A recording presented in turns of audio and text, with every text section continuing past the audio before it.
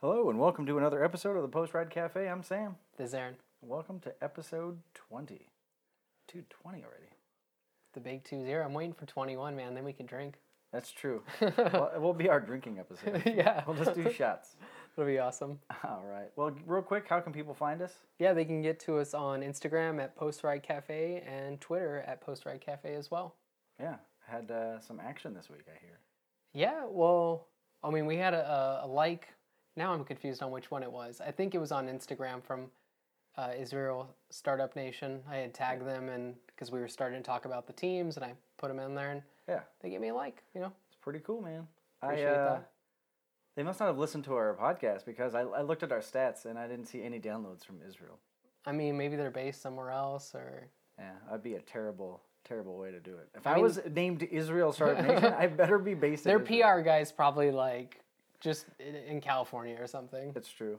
We did have a download from Bakersfield, so Oh, you're probably onto something. that's them. Yeah, so we had those downloads real quick from Mexico and Canada.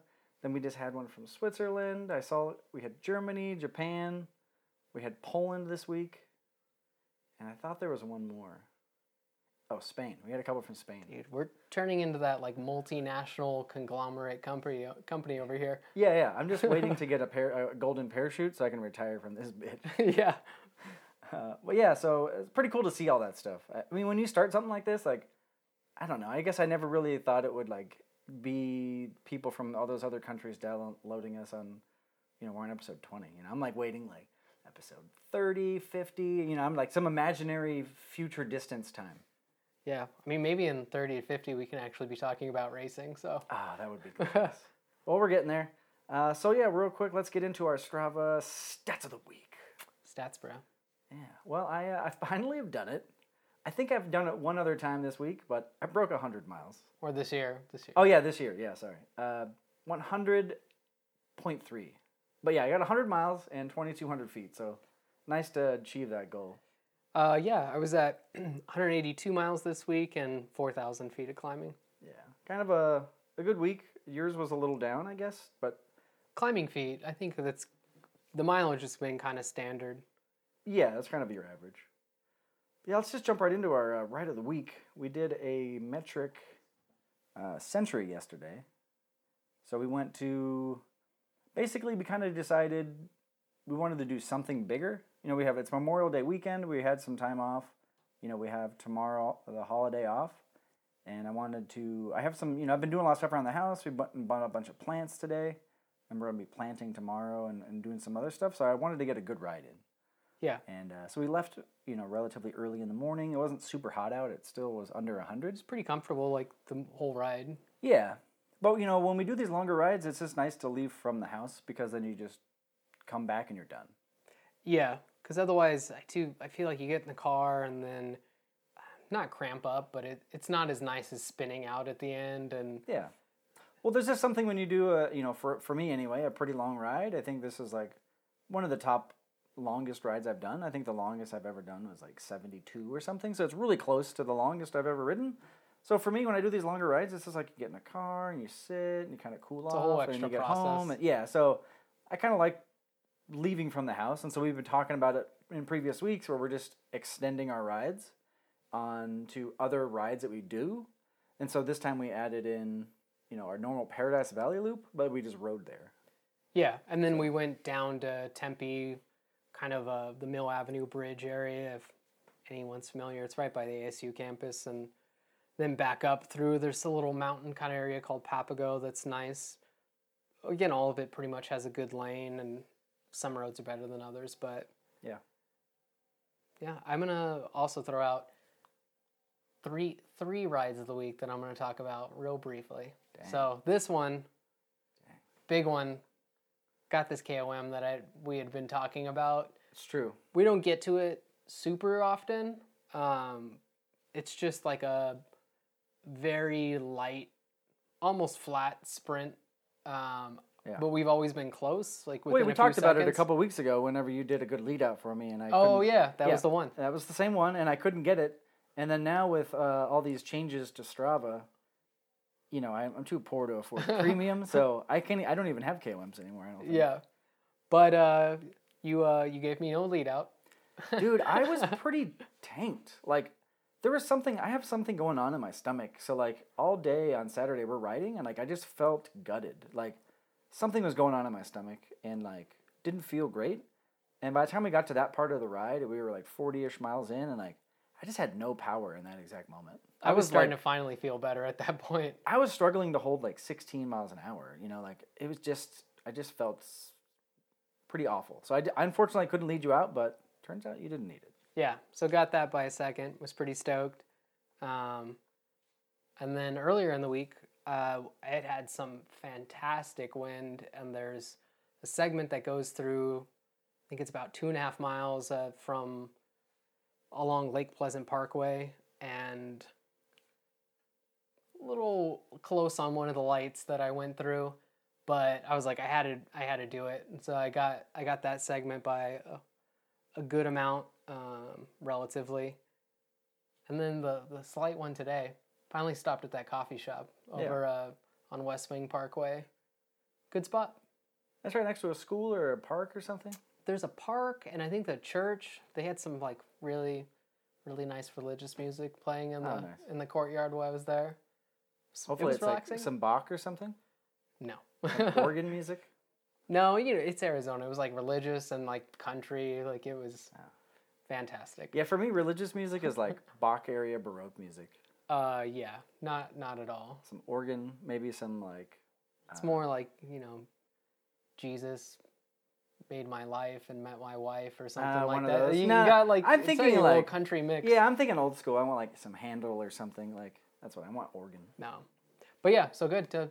Hopefully I can hold those KOMs. I was scared they were going to lose it that same day. But... That's true. That's usually your luck with KOMs.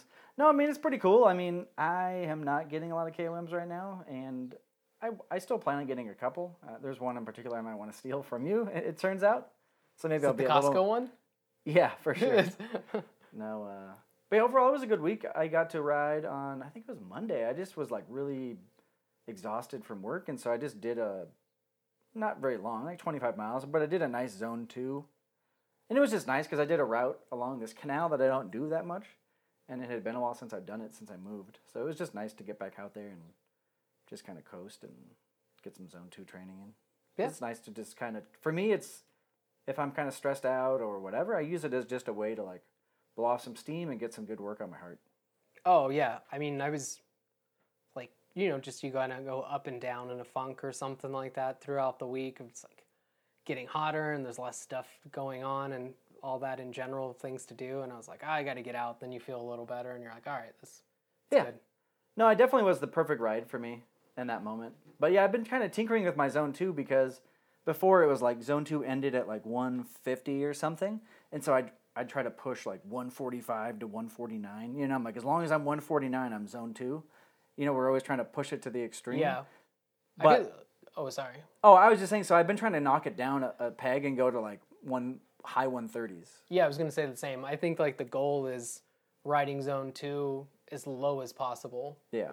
And then, bringing that heart rate down and the average speed up and kind of those two working together. Yeah. Well, the problem though is, and let's be real, is your speed drops. So then you're I'm only going like 15. You look like a pussy or something. And it's like, but you have to slow down to speed up, right? That's that sort of, bullshit code talk people always say, like, 2 steps forward, 1 step back or whatever. Yeah. Like you do have to slow down to get your heart rate and build up that base and then build it back up. I'd say, and the other hard part is like other factors because it, like the ride we did yesterday and this morning it's windy, so it's like you're not going very fast or you're putting in a lot more effort and your heart rate's going to be higher for getting, I guess you could say, less results because I mean you're getting a lesser average speed. Yeah. But it's like you can't do anything about that if you're fighting the wind. Like even if you're not going fast, like you're working harder. Your heart rate's going to be higher. For sure. There's just nothing to do about it. Well, that's what's so interesting about yesterday's ride. So Phoenix, if you've never been here or never seen it on a map, it's basically a grid. So, if you're riding on the street in a bike lane, like you're going east, you're going north, you're going whatever, you're going a cardinal direction. When you go to other cities, I get really lost because it like winds around and like I'm like, which direction are we headed? Like Phoenix is very straight. And so when we started our ride, it's like 7 to 8 miles east. and we're just hitting headwind. Nothing crazy, but there's a headwind. Then we head south. There's a little bit of a crosswind, right? Which you would expect. And then we're like, cool, I'd rather get all the work out of the way, and on the way back, it'll be, a tailwind. Yeah, because you're kind of going uphill a little more on the way back anyways. Yeah, and it seems, once again, no matter which direction we went, it was either a headwind or a crosswind. There really was very little tailwind. Yeah. But to each, that's just how it's just been, I feel like it's just been, I keep saying it, overly windy for the season. Yeah, it's not good. When you get the heat and then wind, it's like an oven, so. Yeah. Anyway, that's the ride of the week, and let's just dive into it. There's just a little bit of cycling news in general I want to talk about. I saw this one come up today, actually. Tom Dumoulin quit the MPCC, which is the movement for clean cycling. And we originally didn't really want to talk about it, but I was like, I just kind of wonder what's going to happen. So in today's modern era, everything is like, you either say you're anti-doping or you might as well just admit you're doping, is how it feels, Like if you don't disavow previous dopers like Lance or something, then you're the enemy. So for him to come against and resign his position or just leave the MPCC, I just wonder what's going to happen in that case. It just puts a cloud over him that I think he probably doesn't really need, But I will say he quit for what he said was two reasons. One was he didn't like their stance or lack of stance for Paris-Nice being operated as a race, because his stance was, France was hit pretty hard with COVID-19 at the time, and they still kept the race going, and he felt that shouldn't have happened, right? Yeah, like there was potential health risks on there, and if they're supposed to be all about protecting the riders, then that's a health risk, and not just the doping and everything like that. Exactly. It should be like his approach is sort of holistic, where it's not just about doping, it's about everything. So, and then his other complaint was that the MPCC had spoken out against ketones. And as we all know, Team Jumbo-Visma loves ketones. Yeah.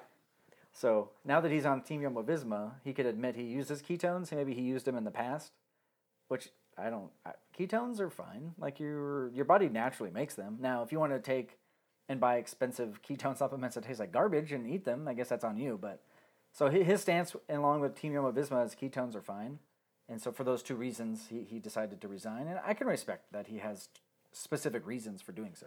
I will say it's a little bit interesting, like thinking back. So he came from Sunweb, and I remember when they were like Skill Shimano, and they were I think there was a documentary, or there is a documentary out there on the team, and they're pretty like hardline clean team. Like when Kittel was on there, and Degenkolb, like they were like a clean team, like kind of how like EF Education's like, we're like a very clean team. And like that was a big thing for them, and so they didn't really talk about it as much, I feel like, in the more recent Sunweb years. Not to say that they weren't or any difference, but I wonder if that's part of it as well, where like now he's on a different team, and so he just doesn't have to have that same association. Not that he does anything different or one way or the other. Yeah. But maybe he doesn't have to have that association any longer. Sure. Yeah, it's not required. Yeah. It might have been required as part of his Sunweb contract. Yeah. Yeah. Well, speaking of potential dopers. Potential, I mean. Yeah. Who's now that he quit the MPCC, he's obviously on drugs. Okay. Yeah. This week, the Lance Armstrong 30 for 30 on ESPN is coming out. I think it came out today, or I heard tomorrow, but it's coming out. And it's the first episode. It's 2 parts. It's like an hour and a half each or something. Yeah. And so I'm sure we'll be watching that, and we'll be talking about it in a future episode. But yeah, it's supposed to just highlight his entire career, not even before he was a cyclist. So. Oh, I didn't know that part. Yeah, it talks about him being a triathlete and everything else. So it's about the rise of Lance, and I guess he fell. I don't know, some sort of decline. Like that one where he went through the field? I was like, I don't think he fell there. That was pretty funny. I always wondered how he didn't get banned for that, or like They just cut across the whole field? Yeah, he like cut across this whole part of the race and just got back on the road. But it was a different time. Yeah. But then, Chris Froome just runs up Alpe d'Huez or whatever, so it's perfectly I'm not letting that one go. But yeah, so I'm sure we'll be talking about that one soon. And probably next week we'll have if we have a chance to watch it. Yeah. We'll talk about it for sure. It's interesting. I just find Lance fascinating. Love him or hate him, like there's something about him that like you can't help but like watch something about him. it's the drama of like, you're just, it's not like quite like the train wreck thing where you can't look away, but He's an asshole. Like, yeah, he's the Tiger King of cycling, dude. I guess. You can't not watch it. Yeah. But Although I haven't seen the Tiger King. I haven't either. But it's not cycling. I don't care. Yeah, true. Anyway, so this week we're continuing our team episodes, and we're going to do 2 more. And I think we mentioned them last week. We're doing Team Sunweb, and then after that we'll be doing Groupama FDJ. I always want to say Groupama, right? Like Parmesan cheese or something, but it's just Groupama. Pharma. I thought it was like Group Pharma, like a pharmaceutical. That's what I thought too. Totally wrong. Anyway, Groupama FDJ. Well, they're not first, so we're talking about Sunweb first. We're talking about Sunweb. Let's get right into it. So their stats from 2019, they were ranked 15th, which was down 5 from 2018. And they had, 9 victories, 6 of those World Tour, and 2 of them Grand Tour stages.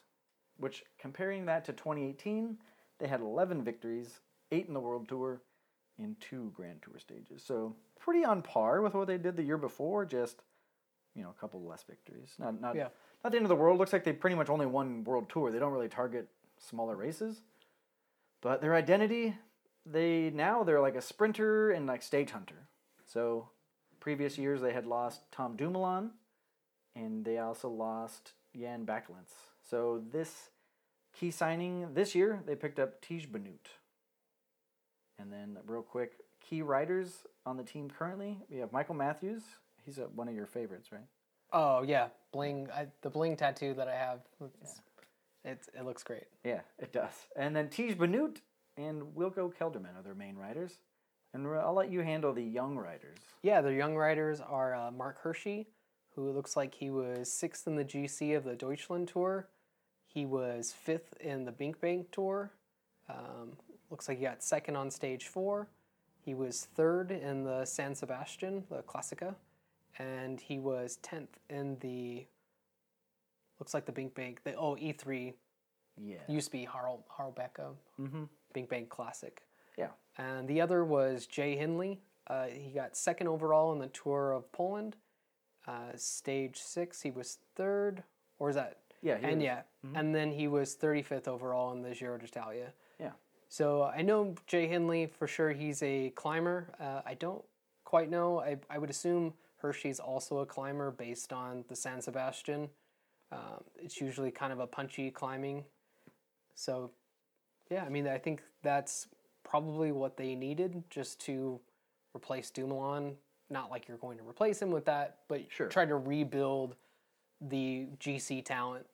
And then maybe if Hirschi is a little bit kind of classics leaning, Benoot's also kind of that same leaning with the ability to climb. So some help for him.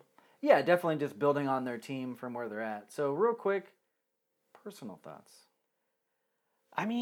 Like I was saying earlier, I remember them like when they were Skill Shimano, and they were like this team with Kittel was they were sprinter, and then they were like sprint.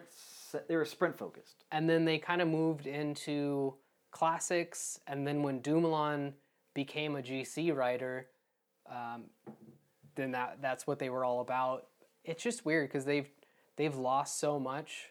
I think that they had a lot more GC talent going on, but I just don't know where they are now.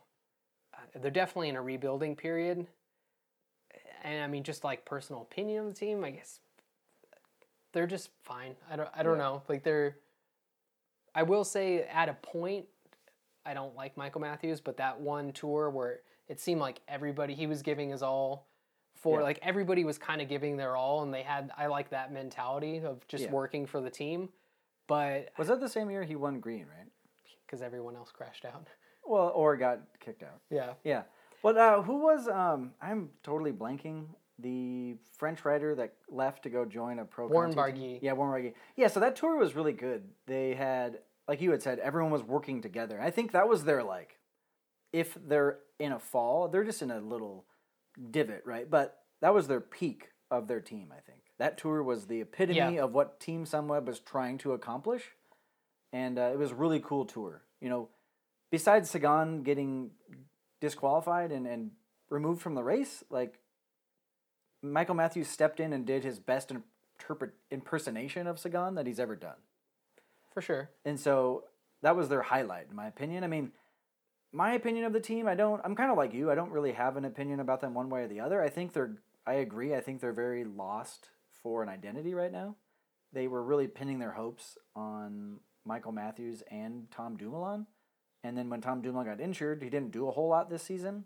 And then he left anyway, in 2019 and joined Jumbo-Visma. So they were really kind of thinking they'd have Tom Dumoulin for another, 2 or 3, at least this contract cycle, and so I thought they thought they were really going to have him for another couple of years, and so they started to build their team towards that end, and so him leaving kind of just put a massive hole in their team. It's like, hey, a guy who won the Giro just left your team, and you had nothing to replace him. And then Warren Barguil left because he thought he wanted to. I think Warren Barguil had that same thing that I see in like pro athletes that are like, right behind their star player, and they think they have what it takes to be a star, and they just don't because Barguil's just floundered out, But there's just a big hole in their team, and I don't know how they're rebuilding quite yet. And so they've kind of switched gears and went back to their old way of sprinter classics. So they picked up their only real signing was Tiesj Benoot. Yeah. Yeah, I mean, it's interesting. Like, I think Sam Oomen is on this team as well, and he's a good climber. So I think you could go.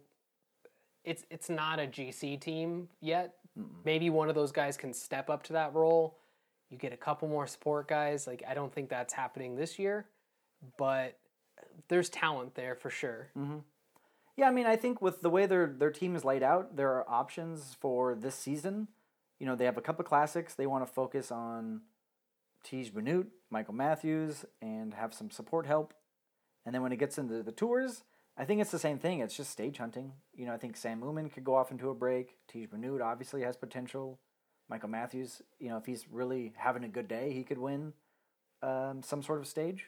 Yeah. So it's interesting now because, not to get too distracted, but before Peter Sagan was supposed to go to the Giro first and then to the Tour. Yeah. And so there was sort of this idea of, how much effort is he going to put in the Giro, and then what's going to happen during the Tour, And this would have been a great opportunity for Michael Matthews to really go out and get another green jersey with Sagan in the Tour and be like, see, I can do it. Kind of if you have enough competition, then you can submit your place. Yeah. That I just don't, it's another one of those things where everything is so competitive now. If you don't take your opportunity, you're going to lose out. Because I think I know Mathieu van der Poel, I don't think he's going to be in the Tour. Like, his team didn't get an invite. No. But I think Wout van Aert's going to be in there. And it's like, I don't see Matthews. I see Wout van Aert pulling more, or like filling his place in Sagan's place more than Michael Matthews could. And there's just a couple people, or if it's, I don't even know like the route as much, but if it's sprint heavy, like maybe an actual sprinter like wins it, just get enough wins and takes the green. Because in that same one, Kittel was in the lead of that, but he crashed or got too fatigued and quit or something like that. Yeah, but it still wouldn't have mattered. I mean, the amount of points that Sagan amassed. Like, no. Are you talking the about one where the Matthews one won? Oh, yeah. Kittel would have won that. Is that, I don't know. I think it was still pretty tight. Well, I'm pretty sure Kittel Matthews was in earned green that one. Kittel was in green when. Well, yeah, but I still think there was a couple more mid-mountain I guess stages. he could have potentially, but yeah, just saying, like there was still potential for a pure sprinter to win that. So sure. There's still potential for pure sprinters, and then you have guys like Van der Poel and Wout van Aert. Like, I just don't know if Matthews has it on there, but I don't think Van Aert's going to do anything. Because his role right now is just to help them win the Tour. So I don't think you're going to have... It's kind of like the year that Cavendish was on Team Sky. Like, they're all about winning yellow. Like, green is secondary to Team Jumbo-Visma. So same thing is going to happen. I think he'll get, like, a free roll. I don't think at all. They have enough climbing talent where... It doesn't matter. He's going to be controlling brakes.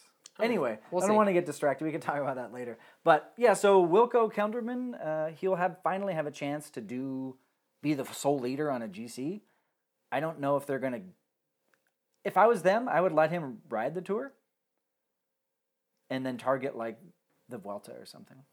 Yeah, and we've talked about before, like, some of these teams just need to just ride off the Tour. Like, you got a couple teams that are coming in ridiculously stacked. They're I mean, I know all you want gonna a be top targeting 10 for it. points and you want exposure and it's the biggest thing, but honestly, a win at another Grand Tour or a podium is better than it should be anyways, better than a 10th place or something at the Tour. Oh yeah, I think that's the case.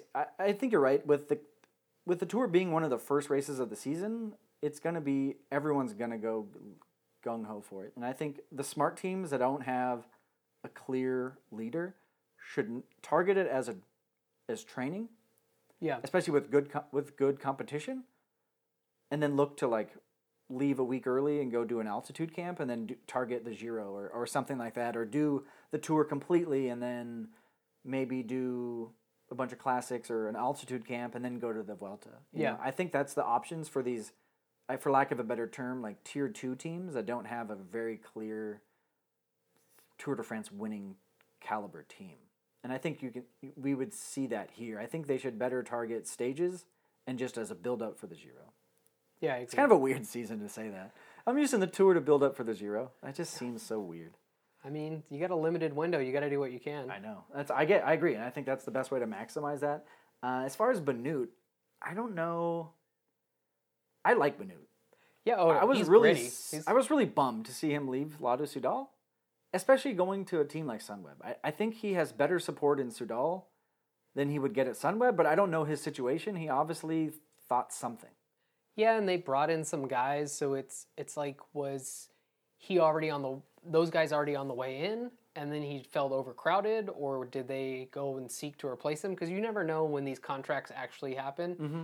I think Cycling News does like a look back the next year, and then they talk about like a few of the big transfers. They talk about like, oh yeah, we were in talks 5 months before it was announced, and then you kind of get a clearer picture, but you don't really know where they were at. Obviously, the writers know a lot more, and they're not going to announce everything.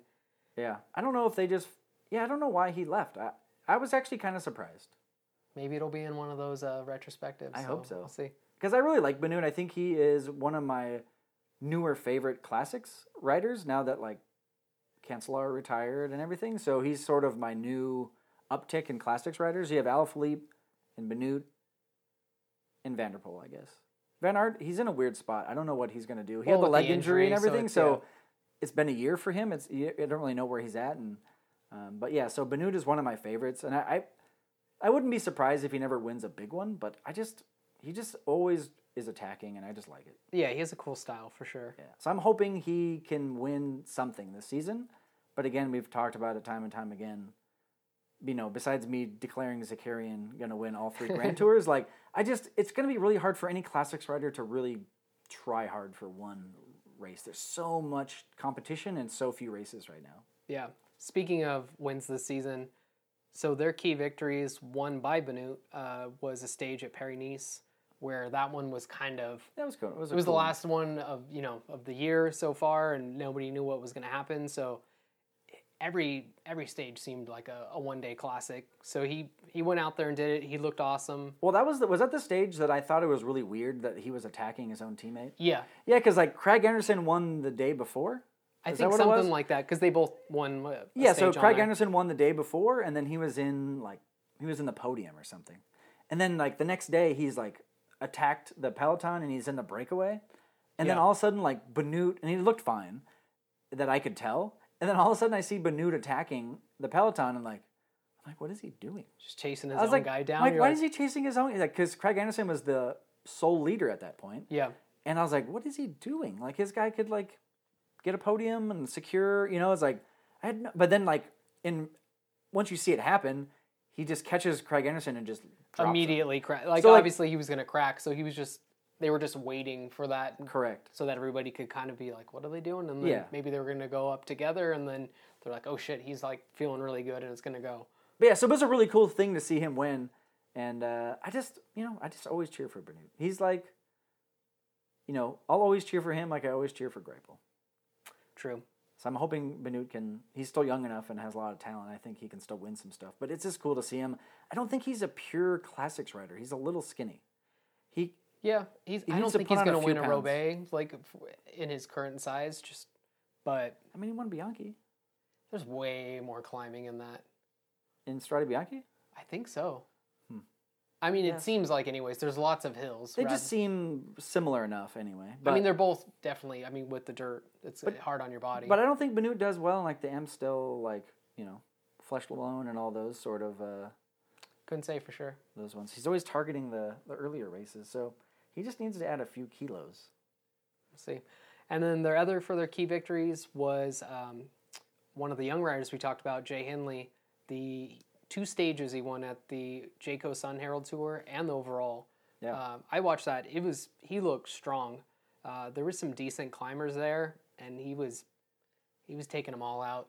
Yeah, It was early in the year, but still, like for a young rider like that. I think that's what like the first race of the season. Yeah, well, I think it's right after the Santos Tour Down Under. Yeah, the Tour Down Under. I thought it was before. Yeah, it goes right after it. Oh, okay. So usually riders will do both. Yeah. No, it's good to see. I mean, they need young riders on this team. They need an identity, and so they need someone. It's a perfect opportunity for a young rider to spike some results like him, because then it's easy to kind of lock up some team support when you don't have a guy. You get pushed to the top with the team if you can do that, since there's so many openings. Yeah. So the real question is, we finish up Team Sunweb better or worse than 2019? I mean, I'd have to say worse, just based on losing Dumoulin and not having a particular identity. And I mean, they didn't do bad last season. Yeah. So it's just hard to do the same, I guess. Yeah. I think you're right. And it's really tough. It's really hard to say better or worse on these because of the shortened season. And there's a lot less World Tour races to go around. But I think they can win, 2 more World Tour stages? So they'll get 4 for the season. I mean, I could see that. But yeah, so in technicality, I think worse, but it's just such a weird season. But yeah, they're in a rebuild phase, so it's really hard to expect much from them.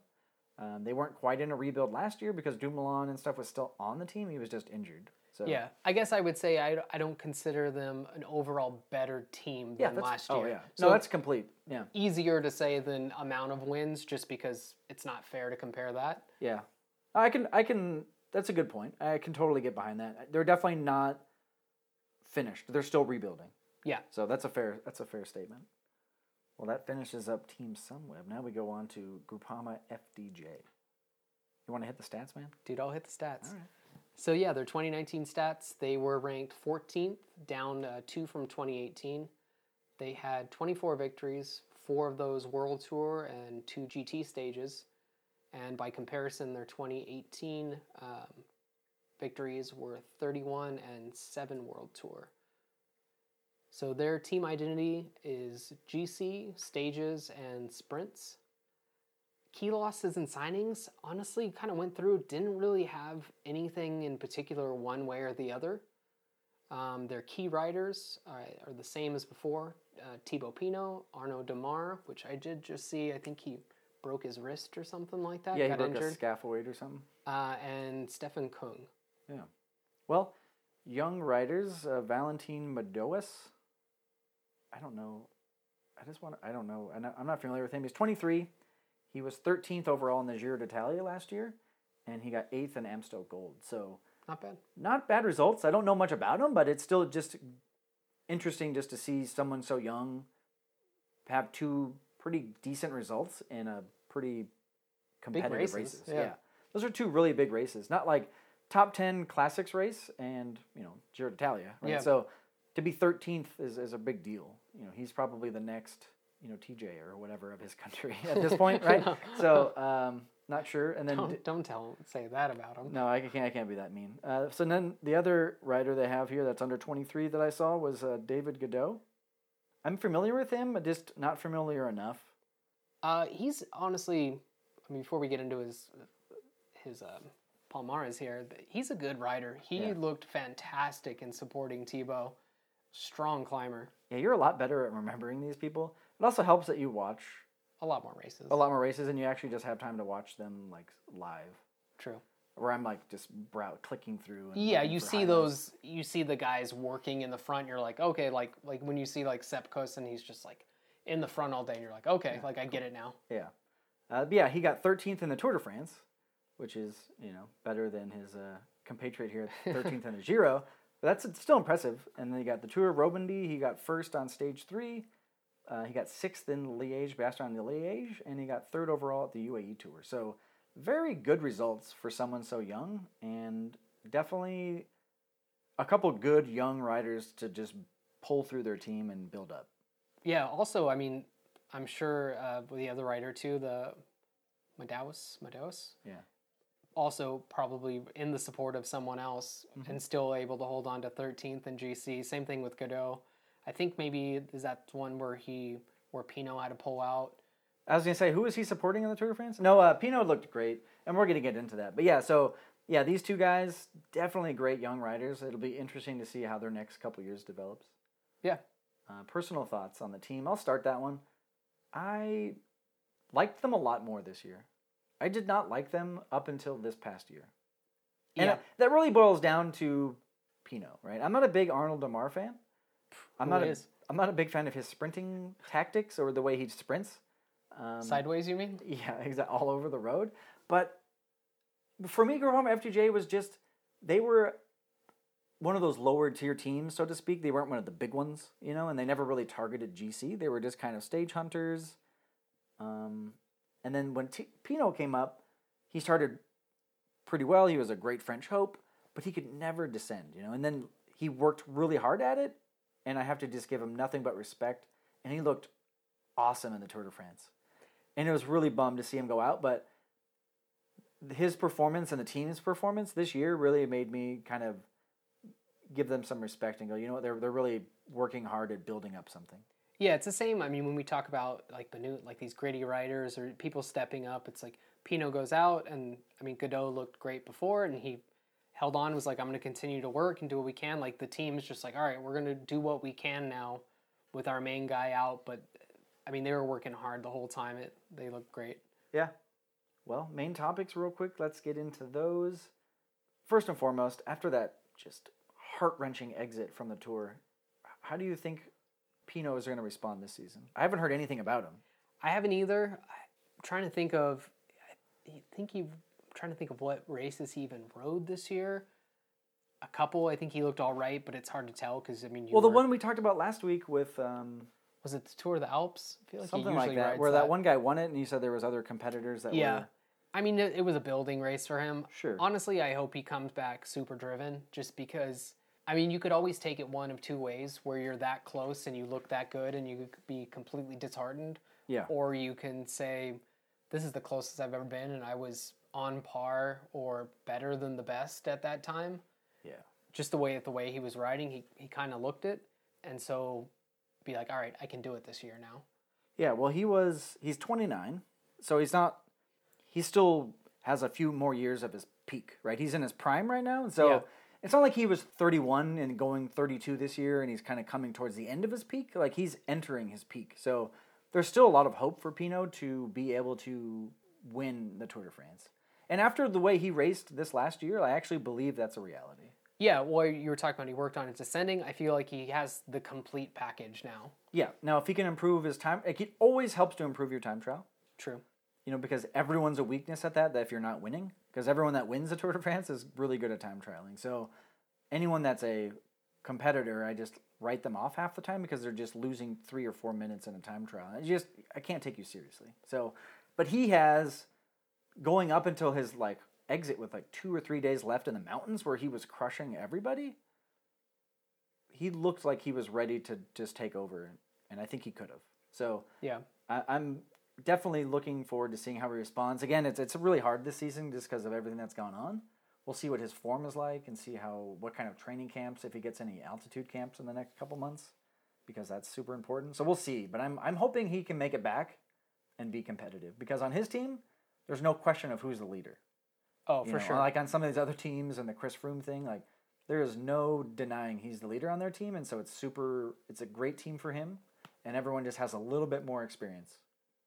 Yeah, because I feel like they were coming together a little bit they were working on their TT, like you said. I think as a team they were doing that, so I think they should be pretty strong.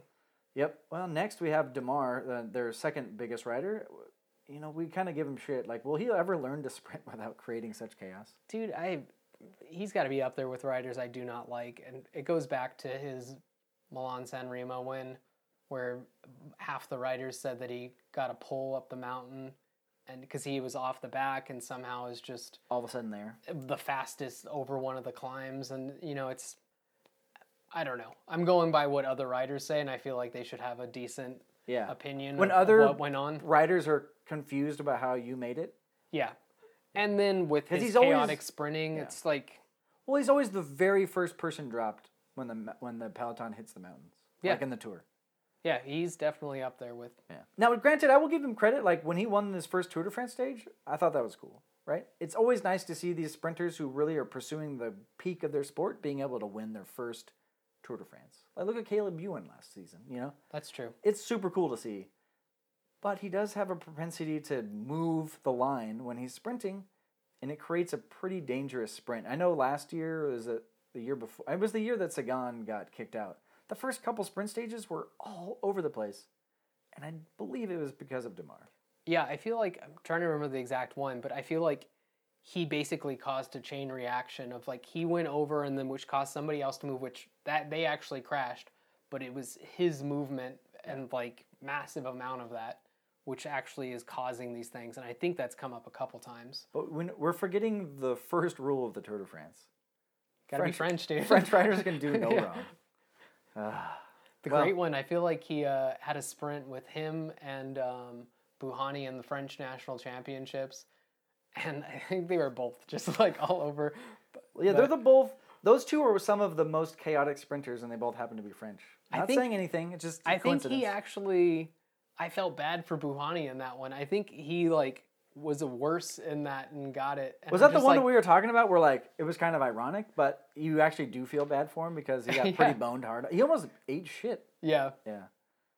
I don't know. Anyway, I don't know what Demar is going to do. I don't know what his goals are. He's going to have to go to the Giro because the Tour is all about Pinot. If he's trained and in shape for the Tour de France, they're not going to bring Demar. you want to build the whole team around Pinot. Yeah, no so I don't question. expect him to go if Pinot is looking and ready.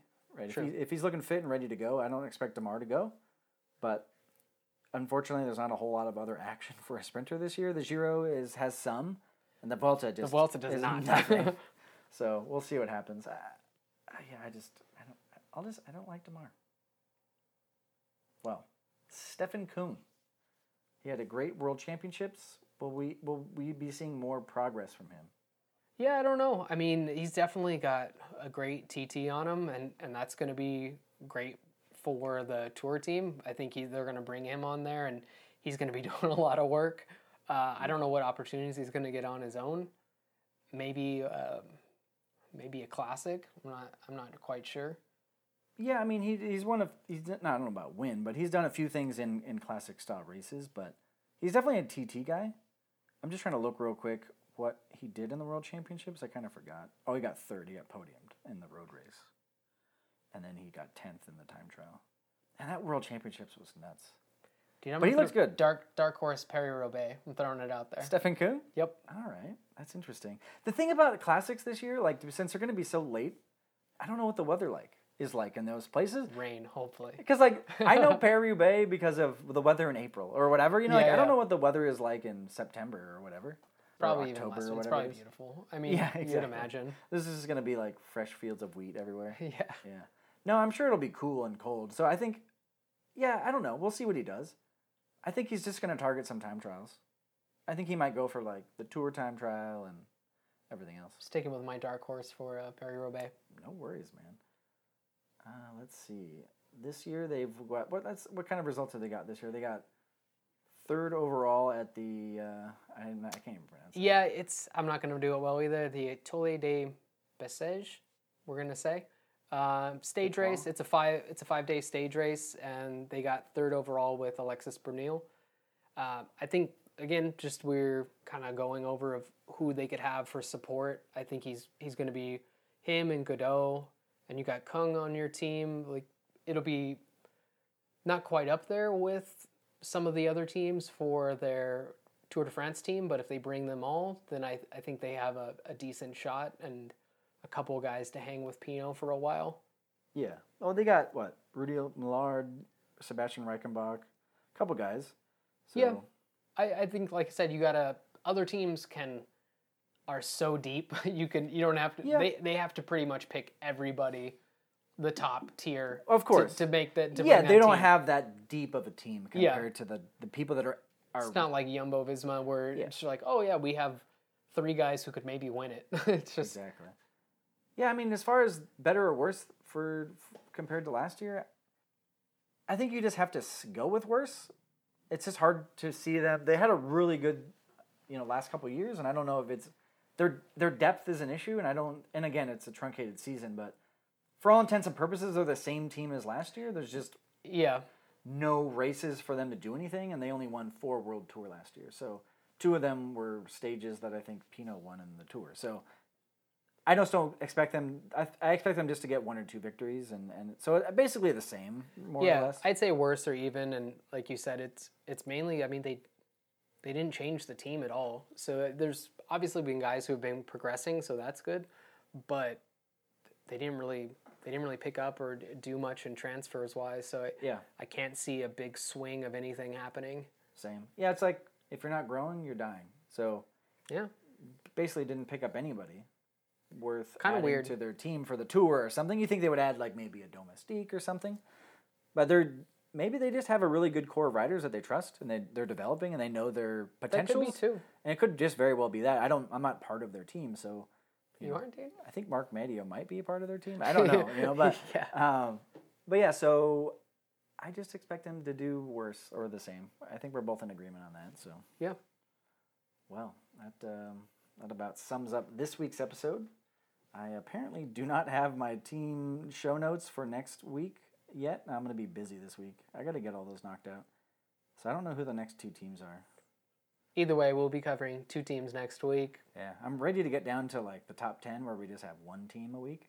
Yeah. Because they're going to be the bigger teams and we're going to have a lot more to talk about. But, and we're coming up on like the Treks of the world, so we're getting there. Oh, I don't know about. Yeah, we're not there yet. Well, I think some of it's 14th, so we're getting close. All right. Yeah. Well, until next week. See ya. See ya.